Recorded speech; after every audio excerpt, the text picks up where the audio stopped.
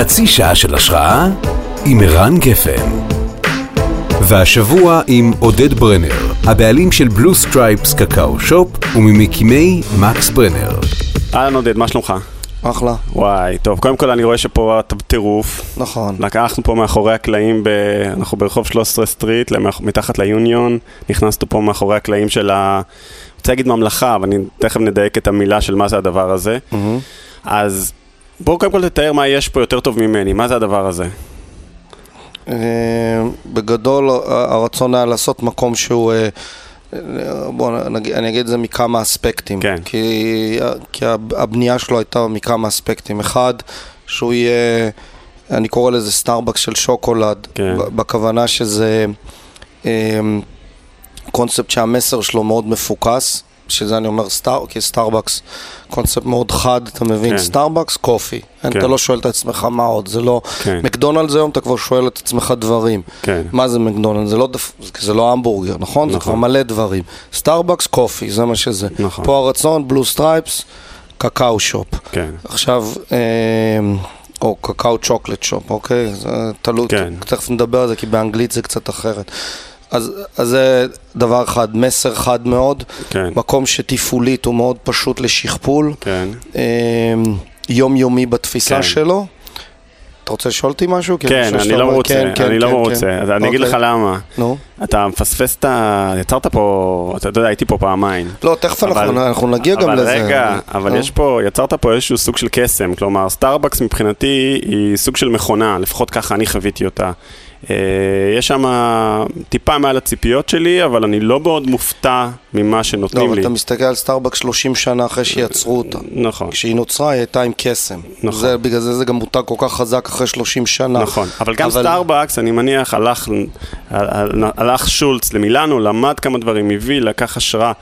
פה יצרת קצת יש מאין, אתה עושה עוול למה שחוויתי פה, ראיתי פה, ראיתי פה אנשים שתוכלים קקאו מול העיניים שלי ויוצרים משקה, ראיתי פה איזה מין כדור מתפצח. אבל לא נתת לי רגע לסיים, אני בא להגיד, לא, אני בא להגיד מה היה, כדי ליצור את הדבר הזה, מה היו השלבים. אז זה התחיל במשהו יבש, אופרטיבי, שאמרתי, אני רוצה מקומות שהם קטנים בגודל שלהם, שהאופרציה שלהם פשוטה, זאת אומרת, אין מטבח, אין זה, יש אנשים, 3-4 אנשים יכולים להפעיל אותו, זה היה בדבר הזה. ואז בא באמת,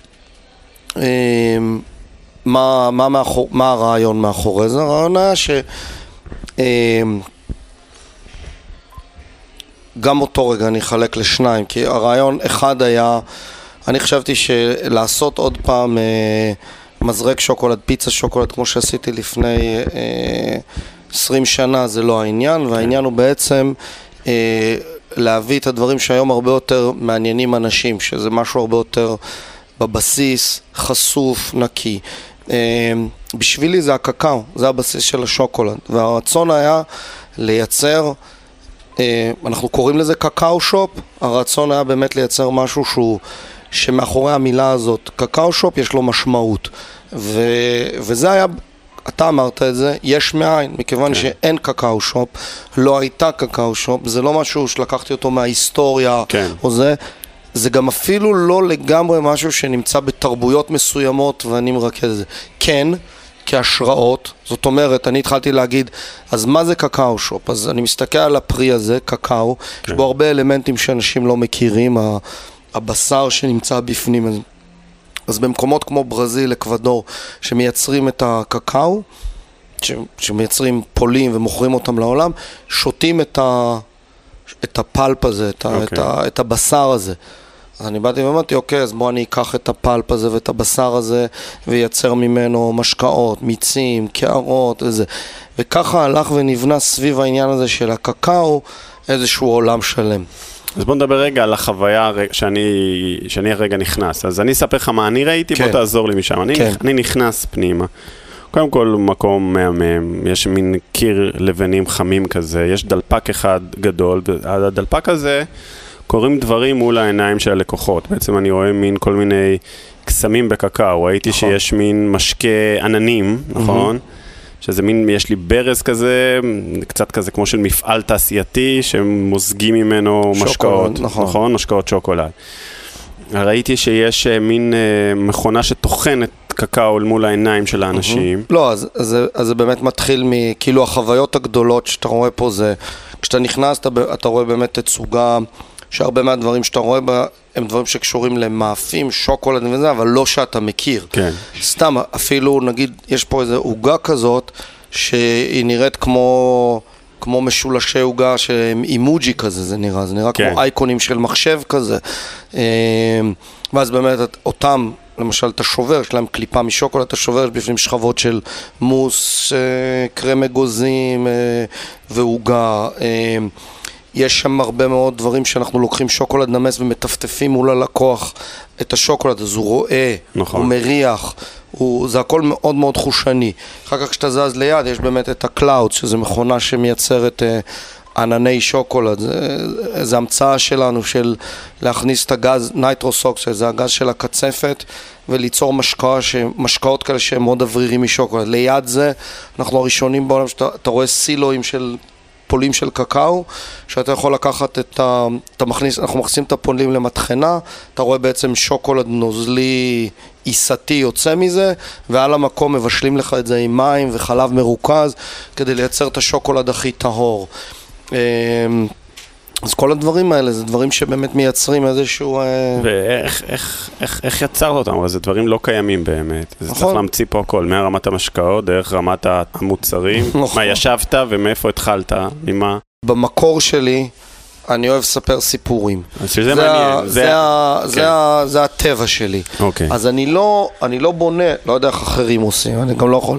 אני לא בונה דברים פונקציונליים, אני לא בן אדם פונקציונלי. בגלל זה שהתחלת איתי מהפונקציונליות, הייתי בטוח שאתה תתחיל לספר לי איזה סיפור אגדות על שאלתי אותך מה זה המקום הזה, לא התחלת את זה, כנראה שזה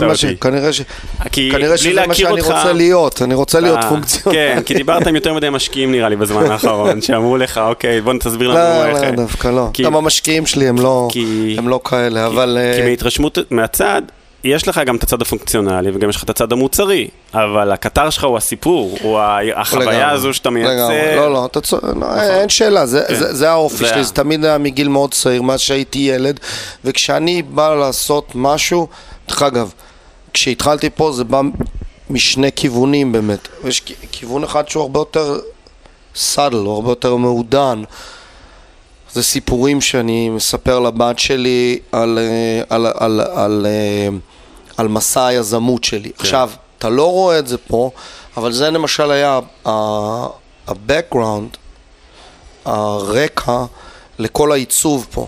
עכשיו, זה לא בהכרח שאתה רואה את זה literally one by one, כי אני גם לא רוצה, כי אני מאוד, אני חושב שעיצוב מודרני וסיפור מודרני מאוד השתנה מפעם. זאת אומרת, אם פעם, אני אומר לך את זה עכשיו, אני אומר לך את זה היום, כי אני עושה את זה בצורה מודעת ומוגדרת. פעם היית צריך לתת לי את צ'רלי ממלכת השוקולד לפנים, נכון? כותב את זה. היית גם בונה לי ממלכה, אם זה ממלכה, היית בונה לי ממלכה. אני גם אומר לך את זה, אני אומר לך שהנה, אתן לך דוגמה על זה.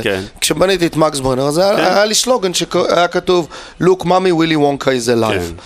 זה היה הסלוגן. וגם נתת לי את זה לפנים, לפנים וצינורות ודברים, וזה כל דבר שאתה זה. אני חושב שהיום, אנשים בגלל שהם, אז זה עכשיו סתם פסיכולוגיה בגרוש, אבל בגלל שאנשים מופצצים, בכל כך הרבה מיתוג, אין להם כבר כוח לזה, הם רואים את זה בכל מקום, בכל זה. הם גם נהיו באיזשהו מובן צרכנים יותר סופיסטיקייטד, אז הם כבר לא צריכים שכל דבר תאכיל אותם, תצרח, תספר. אז צריך להיות יותר מודע. אז נגיד, אני כתבתי לבת שלי 30 סיפורים על היזמות שלי, על כל מיני קטעים בזה. כשבנינו את המותג עם המעצב פנים דן טרוים ועם המעצב גרפי שלי ארנסטו אז הם קודם כל קראו את הסיפורים ואני סיפרתי להם וזה כנראה שבסוף איפשהו זה נתן להם את ההשראה, יש שם משהו בזה, כן, יש שם הרבה... תן לי דוגמה למקטע של הסיפור ואיך הוא בא לידי ביטוי פה. לא, קודם כל יש פה קיר גדול מאוד שהוא איזשהו...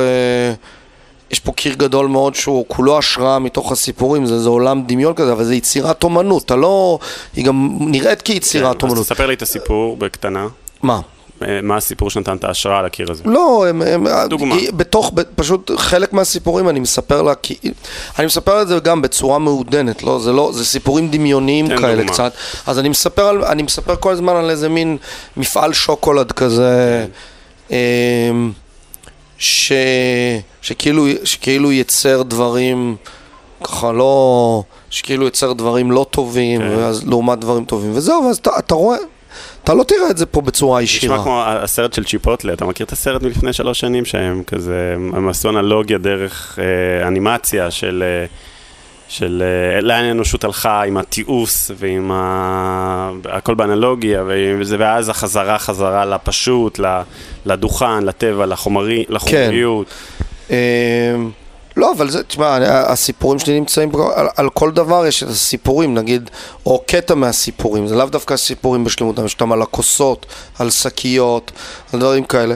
אני גם לא אכפת לי אם הלקוחות יקראו את זה או לא יקראו את זה, או יראו את זה או לא יראו את זה, זה לא משנה, זה לא, אני לא מנסה לחנך אף אחד, גם לא להעביר להם מסר, הם ירצו, לא ירצו, אבל לנו, זה היה הפן הרגשי בתוך הדבר הזה. כן. תגיד, היום כולם מדברים על customer experience, חוויה, לא מוצר.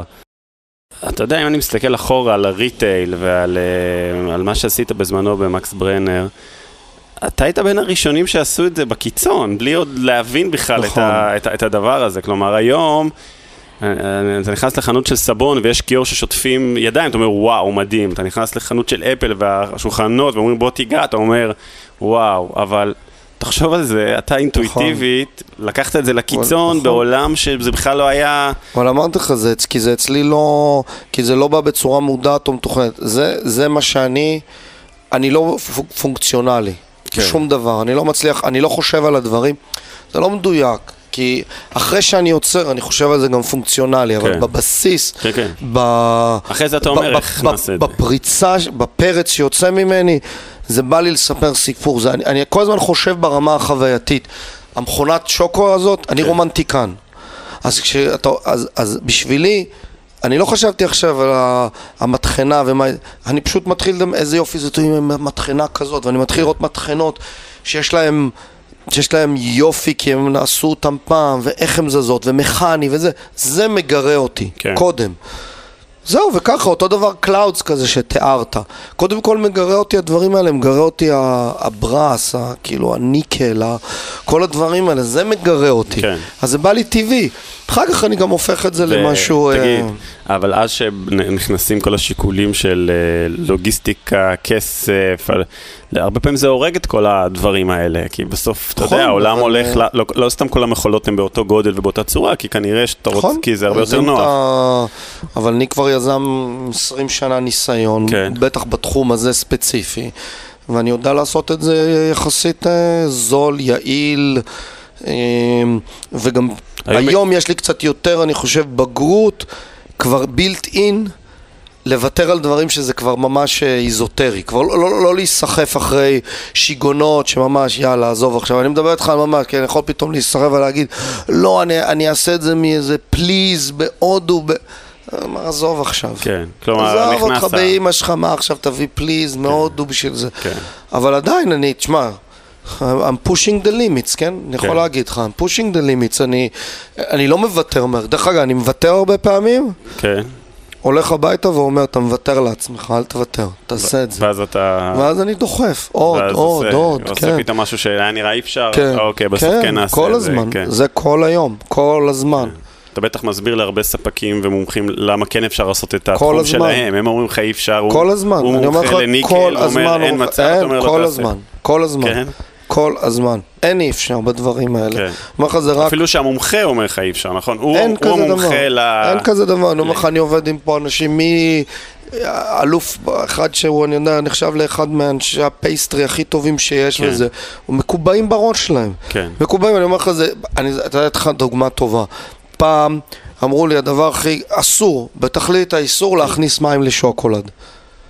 אז אני החלטתי שדווקא אני כן אכניס מים לשוקולד, ובואו נראה מה קורה, ועשיתי עם זה פעם אבקות כאלה שעשויות משוקולד עצמו, הכל היה סביב דברים של אז מה הם אומרים. וביזמות, מעבר למקום הזה ספציפי, אתה כבר חושב הלאה, כלומר, אתה מראש בונה את זה כמין משהו שיגדל, איך אתה רואה את זה? כן, לגמרי. אבל עוד פעם, אני יזם כבר עם יותר ניסיון, אז תוך כדי שאני בונה את זה, אני כבר אומר, אני רוצה לבנות את זה שנגיד ספציפית, זה קל לשכפל, אז האם זה יעבוד, כוח אדם, כאילו לייבור, פוד קוסט, זה, אני כבר בונה את זה אם זה בתוך הראש שלי, אבל זה כבר, המערכות שלי בנויות ככה, אז כשאני חושב על, לא משנה, מתכון, אני כבר יבין, בוא, לא צריך עכשיו לעשות פשט. כן. אז אפילו שזה מקום אחד, מבחינה יזמית אתה חושב שזה יכול להיות סוג של סטארבקס באמת? אתה רואה את זה סטארבקס לא, כי זה לא... כי עם כל הכבוד לשוקולד ולקקאו, זה לא יום... זה לא... למרות שאני עושה פה משהו שהוא גם ישרת הרבה את תחום הקפה, אבל עדיין, זה גם לא המסר שלי, אז אני לא רואה את עצמי... לא יודע כמה יש להם, אני יודע 20,000 חנויות, אני יודע משהו כזה, אבל אני רואה את עצמי במשהו הרבה יותר חזק, לא, ביותר, בוא, כל הכבוד לעצמי ולזה, אבל אני חושב שאני יכול לעשות הרבה חנויות, הרבה מאוד, אבל יש פה משהו אדיר אחר, שזה כל התחום של ההולסייל, והאונליין של מה אפשר לעשות עם המוצרים האלה, עם המיצים של הפרי של הקקאו, יש לזה אין סוף אפליקציות. אז יכול להיות שבכלל מתוך כל הדברים האלה בסוף נגיד יהיה את ה-Clouds שהוא יפרוץ ויהיה למשל, אם תשאל אותי היום, אני חושב שמה שאנחנו עושים עם המיץ, עם הפרי של הקקאו, זה דבר מאוד מאוד חזק, הוא גם מאוד טעים, הוא גם מאוד בריא, הוא גם זה, ואני חושב שכן, זה מוצר לסופרים אדיר, חזק וזה.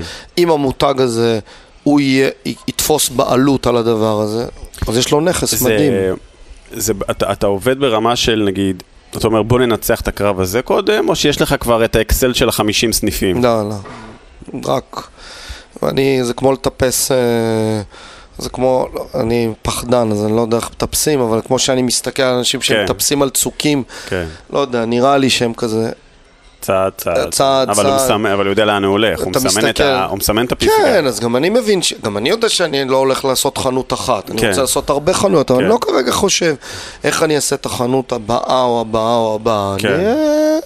קודם כל נראה בינתיים חמסה מפוצץ, אני עברתי כמה פעמים והמקום ביזי, מה שנקרא, נכון? ממש מרגיש נכון. וגם זה שלא לקח את המקום, הוא מקום מכובד בגודל, אבל הוא לא איזה ענק, זה לא איזה מפלצת. 100 מטר. אז זה גם אני מניח חלק מהמחשבה שזה יוכל להשתכפל. לא בנית פה איזה ממלכת אגו ענקית בשביל... לא, בגלל זה אמרתי לך, כשאמרתי בהתחלה, סטארבקס של שוקולד, זה בא מהמקום הזה, של מקומות קטנים מספיק, שאפשר לשכפל אותם. העולם היום, ריל אסטייט זה הדבר הכי יקר בתוך ריטל, אז בואו נעשה ריל אסטייט קטן. זהו. ומה אנשים מצפים, כלומר, היום שנכנסים? אז הבנו שיש את החיפוש אחר המקור, נכון? אחר האמת, אחר הבייסיק, נכון? כן, אבל אני חושב שיש פה כמה דברים ביחד. אחד, אני חושב שבעולם היום של הריטל, אנשים מחפשים חוויות הרבה יותר כלילות. אתה גם רואה את זה הרבה בארץ היום, ששפים גדולים, אייל שני, עכשיו מאיר אדוני, עוברים לחוויות כלילות יותר. כי אנשים אומרים, עזוב אותי עכשיו, אין לי כוח ולפני 15 שנה היה זה הרבה יותר מסעדות שף, דברים כאלה וזה. היום זה תעזוב אותי באמא שלך, תן לי לבוא, אני בא לקאונטר, תן לי משהו נורא טעים, אורה זה פרש, בלי גם יותר מדי, הוא הטררם עם אלפי רכיבים. עזוב אותי, בוא, גם, תשמע, בסוף מה שהיינו אומרים הרבה, אני זוכר בשנים האחרונות, באמת היינו מדברים על זה, זה הפך למציאות, היינו אומרים, בוא, מה הדבר הכי טעים?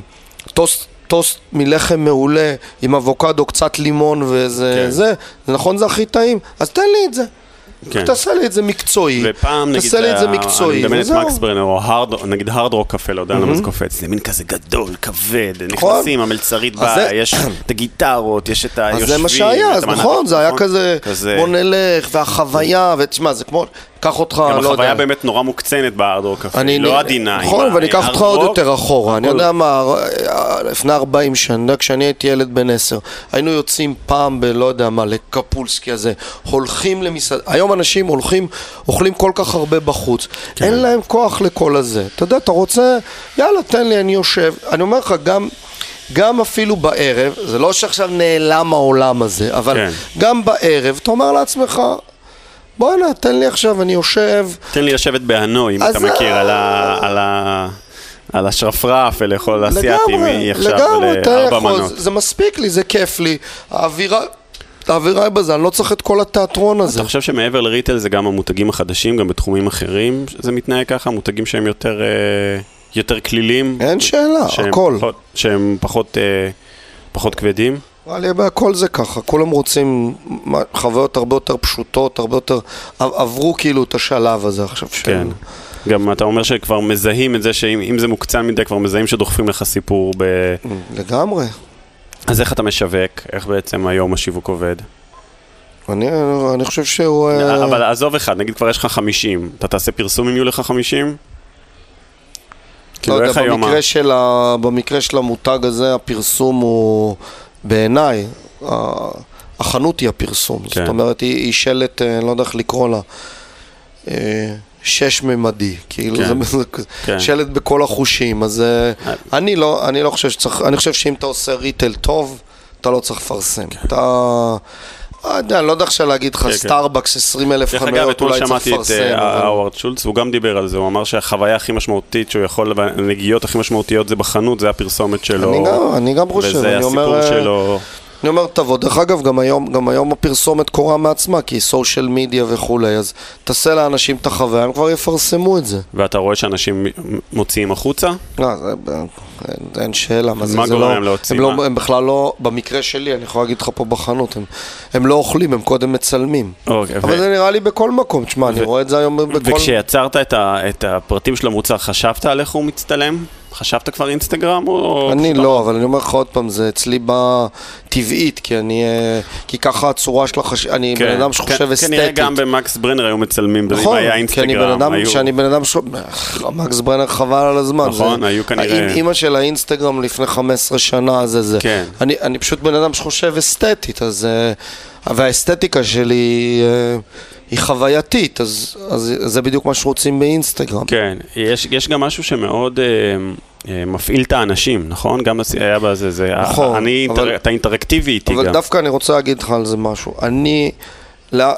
נגיד, כשבאנו וזה, אמרו לי, אתה חייב לעשות דברים לאינסטגרם וזה.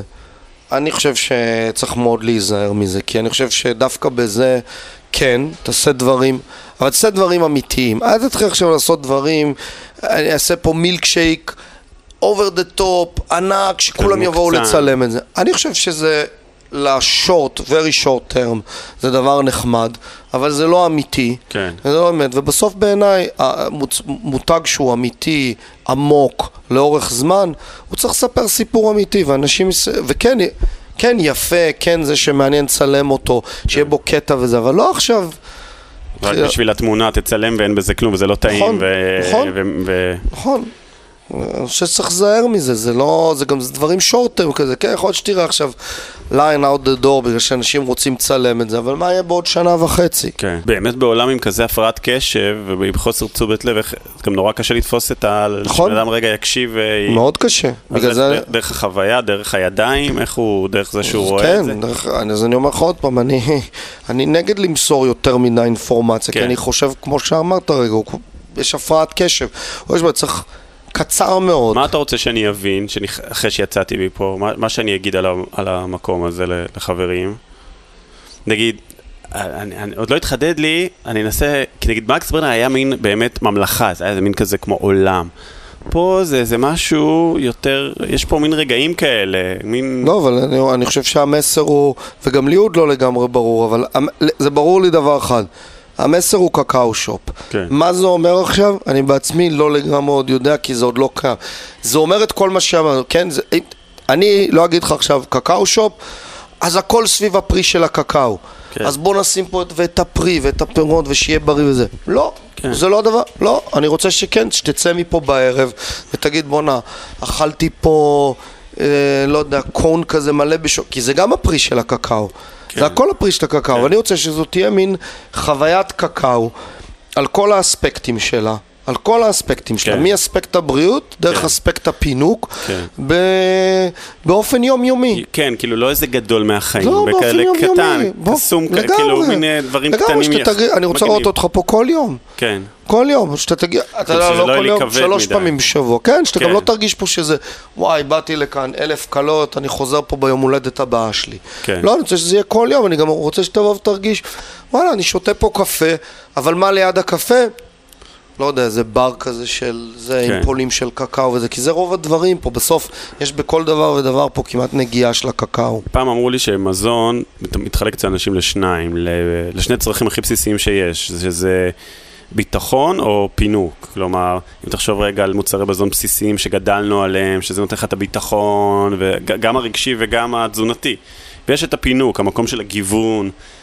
נראה ששוקולד דווקא נופל יותר על הפינוק, נכון? שוקולד אין שאלה. הוא לא יושב על היומיומיות דווקא. ממש לא, אבל מה שאני עושה עם הקקאו זה סופר יומיומי. כי הקערות האלה, כמו הסאיבול, שבנויות על הפרי של הקקאו, אתה תראה פה עוד הרבה דברים, עוד מעט. מיצים של קקאו, בבקבוקים, בזה, השייקים, שייקים של אנרגיה, אני מתחיל לעשות פה חטיפים שלנו, הכל יהיה סביב הקקאו וזה, זה יהיה יומיומי. אחרי אמרת לך עוד פעם, זה לא יומיומי כמו קפה, זה לא יומיומי כמו לחם, וזה לא יומיומי כמו חלב. אבל עדיין יש לך איזה ניסיון להעביר אותו מהמקום של האינדולג'נט, של הפינוק הכבד, לכיוון של הבסיס. קליל יותר, כן. זה לא משהו שנעשה, כלומר, יש חנויות שוקולד, אבל אין את הפורמט, אתה מייצר פה פורמט שהוא חדש. לחלוטין. תשמע, עדיף, אתה קולט? זה פסיכי. לחלוטין, זה פסיכי, אני מקווה שאני לא אצא מזה פסיכי. לא, כי, תשמע. תראה, קודם כל אני חייב להגיד לך שלפחות החוויה במקום עוברת יותר טוב ממה שתמללת אותה בטח בהתחלה. כלומר, יש לך יכולת לספר סיפור דרך חוויה יותר מאשר ממילים, שזה מדהים. אז אני חוויתי חוויה, אני עברתי ואמרתי, וואו, יש פה... כי היו לי כמה רגעים, אני קורא לזה רגעי קסם, שזה לא רגעים גדולים, זה רגעי קטן שאתה אומר, וואי, סחטן, זה כמו איזה רגע במלון, שעושים איזה משהו טיפה אחר, אתה אומר, וואי, יפה. שיש לו איזושהי הצדקה מצד אחד, הוא לא מופרך, אבל מצד שני הוא נותן לך איזה וונדר, הוא לא וונדר ענק, הוא וונדר קטן, אז ברגע שאתה חווה אחד, אתה אומר, יפה, ברגע שאתה חווה 2, אבל ברגע שחווית איזה 3, אתה אומר, אתה מדהים. דרך אגב, עדיף שלא יהיה יותר מדי גם, כי אתה מבלבל אותי. אתה צריך לתת לי גם את הרגיל. בוא אני אגיד לך, כדי שמשהו יהיה יומיומי, זה בדיוק הבלנס הזה. אתה צריך זה, אבל גם לא... אחרת זה הופך להיות, אוקיי, באתי לתיאטרון. תיאטרון זה אין סוף חוויות וזה, אבל כשאתה בא לזה, כן, אתה רוצה משהו נחמד, אבל... גם להרגיש בבית, בנעלי בית. בסדר, אבל אני מניח שגם הזמן מאזן את זה. אתה מתחיל עם הרבה מאוד דברים, ולאט לאט אתה מרגיש את האנשים ורואה מה תופס, מה לא תופס, מה אפשר לנקות, מה אפשר להעצים, לעשות מזה, אתה יודע, בסוף שסטיב ג'וב חזר לאפל, הוא העיף הרבה מהמוצרים, השאיר אחד בכל תחום, ואמר, אלה הפצצות שלי, ואלה המאמנים, ונקה את כל היתר. תשמע, מדהים, אנחנו מסיימים פה, לקחת אותי לסיבוב, כן? מה? לקחת אותי פה לסיבוב מדהים. לא, אני אגיד לך, האמת, אני פשוט כרגע, זה תמיד ככה בהתחלה, אבל אני one man show, אבל שצריך לעשות פה משהו, אתה ראית את זה בפנים, יש פה המון פרטים. חייב להרכיב. לא, ויש פה גם פשוט המון פרטים, והמון דברים שהם אספקטים מאוד מאוד שונים, אז מלהביא את האריזות האלה מסין, דרך זה, דרך הספקי אוכל, דרך לענות לאנשים, זה מצד שני גם להיות רגע, הנה, כמו שעשינו עכשיו, זה הצליח לי, כן? זה מצליח תמיד, אבל ראית בהתחלה היה לי הרבה התנגדות לזה, אבל כשלקחת אותי אז אני כבר מתיישב, אז הנה, אני יכול להיכנס למדיה, אבל אני צריך לעשות את זה הרבה, כן? אני נכנס פתאום, רעיון עם קוסמופוליטן, כך, רגע, צא, תפסיק רגע לחשוב בראש, וזה קשה. לא, גם אתה מדלג יזם, אתה קופץ מנושא לנושא, רגע מנהל את העובד שרוצה רגע הביתה, הוא לא הגיע, יש בעיה עם העירייה, איפה חומרי הגלם? מה שאמרת עכשיו זה בדיוק מה שקרה היום. כן, אני עכשיו, איך שאתה מסיים, אני צריך רגע פלאמר, הוא היה צריך להגיע, למה הוא לא הגיע, יש לי פה איזה משהו שאני צריך לקחת פה מהבית דפוס ליד, קצת שאני צריך לענות למישהו שרוצה כנראה לפתוח את זה בקנדה, כל ביחד. יאללה, יזמות. יאללה, רות, המון תודה. חצי שעה של השראה עם ערן גפן.